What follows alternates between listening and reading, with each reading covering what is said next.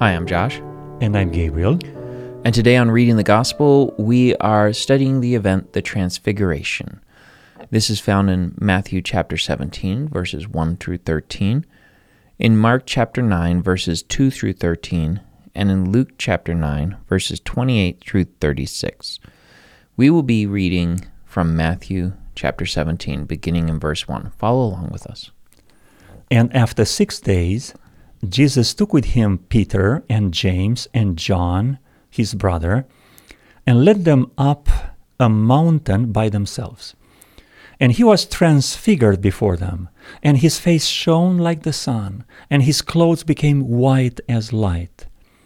And behold, there appeared to them Moses and Elijah talking with him. And Peter said to Jesus, "Lord, it is so good that we are here.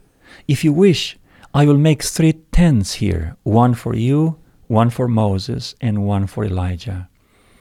He was still speaking when, behold, a bright cloud overshadowed them, and a voice from the cloud said, "This is my beloved Son, with whom I am well pleased. Listen to him." When the disciples heard this, they fell on their faces, and they were terrified. But Jesus came and touched them, saying, "Rise, and have no fear." And when they lifted up their eyes, they saw no one but Jesus only. And as they were coming down the mountain, Jesus commanded them, "Tell no one the vision, until the Son of Man is raised from the dead." And the disciples asked him, "Then why do the scribes say that first Elijah must come?" He answered, "Elijah does come, and he will restore all things. But I tell you that Elijah has already come, and they did not recognize him, but did to him whatever they pleased. So also the Son of Man will certainly suffer at their hands." Then the disciples understood that he was speaking to them of John the Baptist. So in this story we have this the Transfiguration. This is a famous event where Jesus goes up to the mountain with Peter, James, and John, and he's transfigured before them, and Moses and Elijah appear to be with him, talking to him. Why did this take place? Why did God even have this event take place? I see the answer to this question in Jesus' conversation on the way down from the mountain. Mm-hmm. The conversation is about the death and the resurrection of Jesus Christ. And it seems that the main purpose of this event was to strengthen Jesus Christ, because he was a human being who was weak as human, and he needed the strength that comes from above. And Moses and Elijah, as those who represent people who died and would be resurrected, and those, the second category, those who will remain alive until the second coming, right? The first category represented by Moses, the second category represented by Elijah. Moses and Elijah, through their presence, pointed towards the resurrection, towards eternal life. Both Moses and Elijah, as well as the words of the Father, have one main purpose: to comfort Jesus Christ, to prepare his soul for what he was about to go through.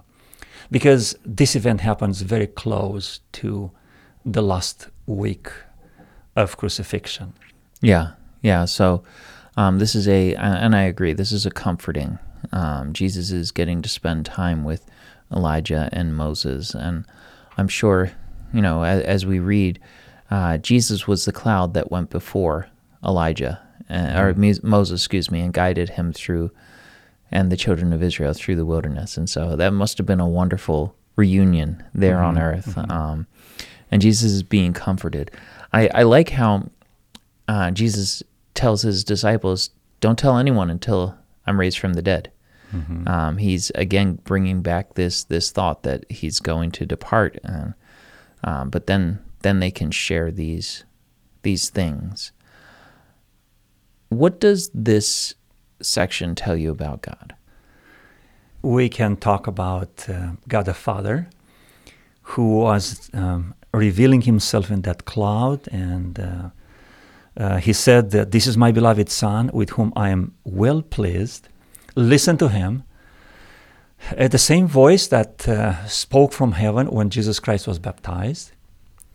It is the presence of God, the assurance that Jesus Christ was fulfilling to the smallest details the plan that was entrusted to him. I see a God who shows up in the most difficult moments of our lives. In this situation, when Jesus was about to go through the valley of death, and God said, look, whatever you're going to go through, I'm going to be with you. Yeah. I'm very well pleased. This is the direction that we, for your life, that we decided before the foundation of the world. So this is what I see this passage talking about God. But also, from Jesus' perspective, who came to reveal God the Father and to live in our human condition, weakened by thousands of years of sinning, I see Jesus Christ, who, as human being, was looking for the strength and the power coming from above. And in this intersection of the human need and the divine purpose, we have this mountain of transfiguration. We have this event. In this event, I see a God who desires to share, be present. God the Father sent his Son down, and he wants to be there. He wants him to know, because while Jesus is fully God, he's also fully man, and he's about to suffer these events, like you said, and we're nearing the fall of 30 AD. Things are going very quickly now, and so God is sending Moses and Elijah to be with Jesus at this time. Yeah, I just see this relationship building God, this God who cares about us. How's this passage speaking to us today, and what are we going to do about it? I was reading the second part of this story, and I realized that this event didn't speak too much to the disciples, to the three future leaders of the church, because they are more interested in theological questions. Who is Elijah? Look, the scribes say this and that. What do you think? And it seems that they didn't get the meaning. They felt it was good. They were surprised. Peter took the initiative to say, I'm going to build 3 tents. I don't know if you had any raw material there. I was about to do it, to come back, to run up the mountain and to build the tents. He's going to go to Paul or Saul at the time and buy some tents from him.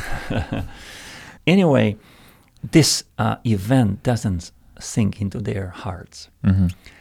So I was wondering, how should I react now that I have the big picture, that I understand the meaning of it, that Jesus Christ was raised from the dead and the disciples were allowed to share this story. So I have it in the book open in front of my eyes.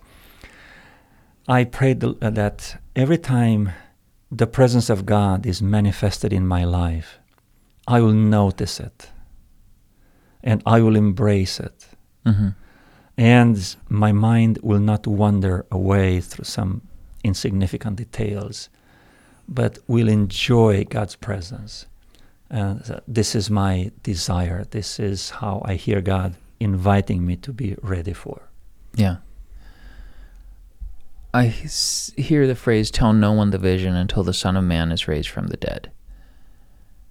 And I wonder how many of us today are still telling no one the vision. That we're hiding it up secretly, or we're waiting until someone comes and asks, what's going on? And then we share the vision. It's easy to give a Bible study to someone who's wanting a Bible study, to someone who's asking for a Bible study. But are we telling other people that Jesus Christ is Lord, that he's raised from the dead? Or are we going out and sharing it with people who don't necessarily want to know it?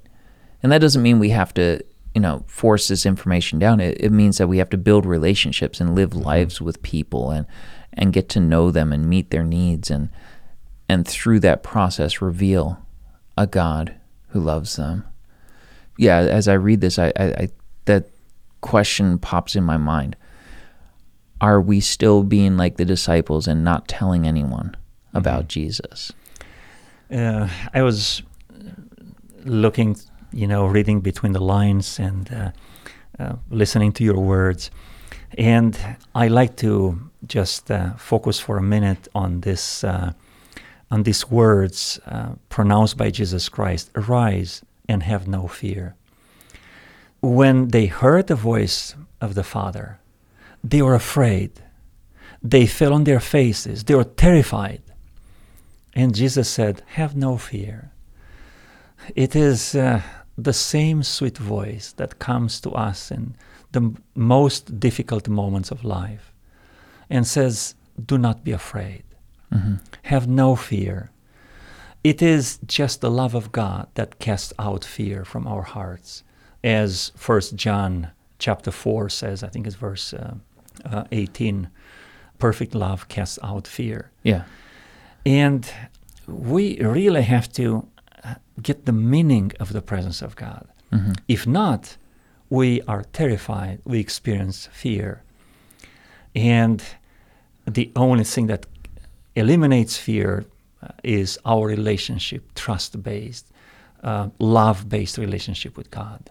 Yeah. And as we build that relationship, we will desire to be closer to Him and to be in those situations.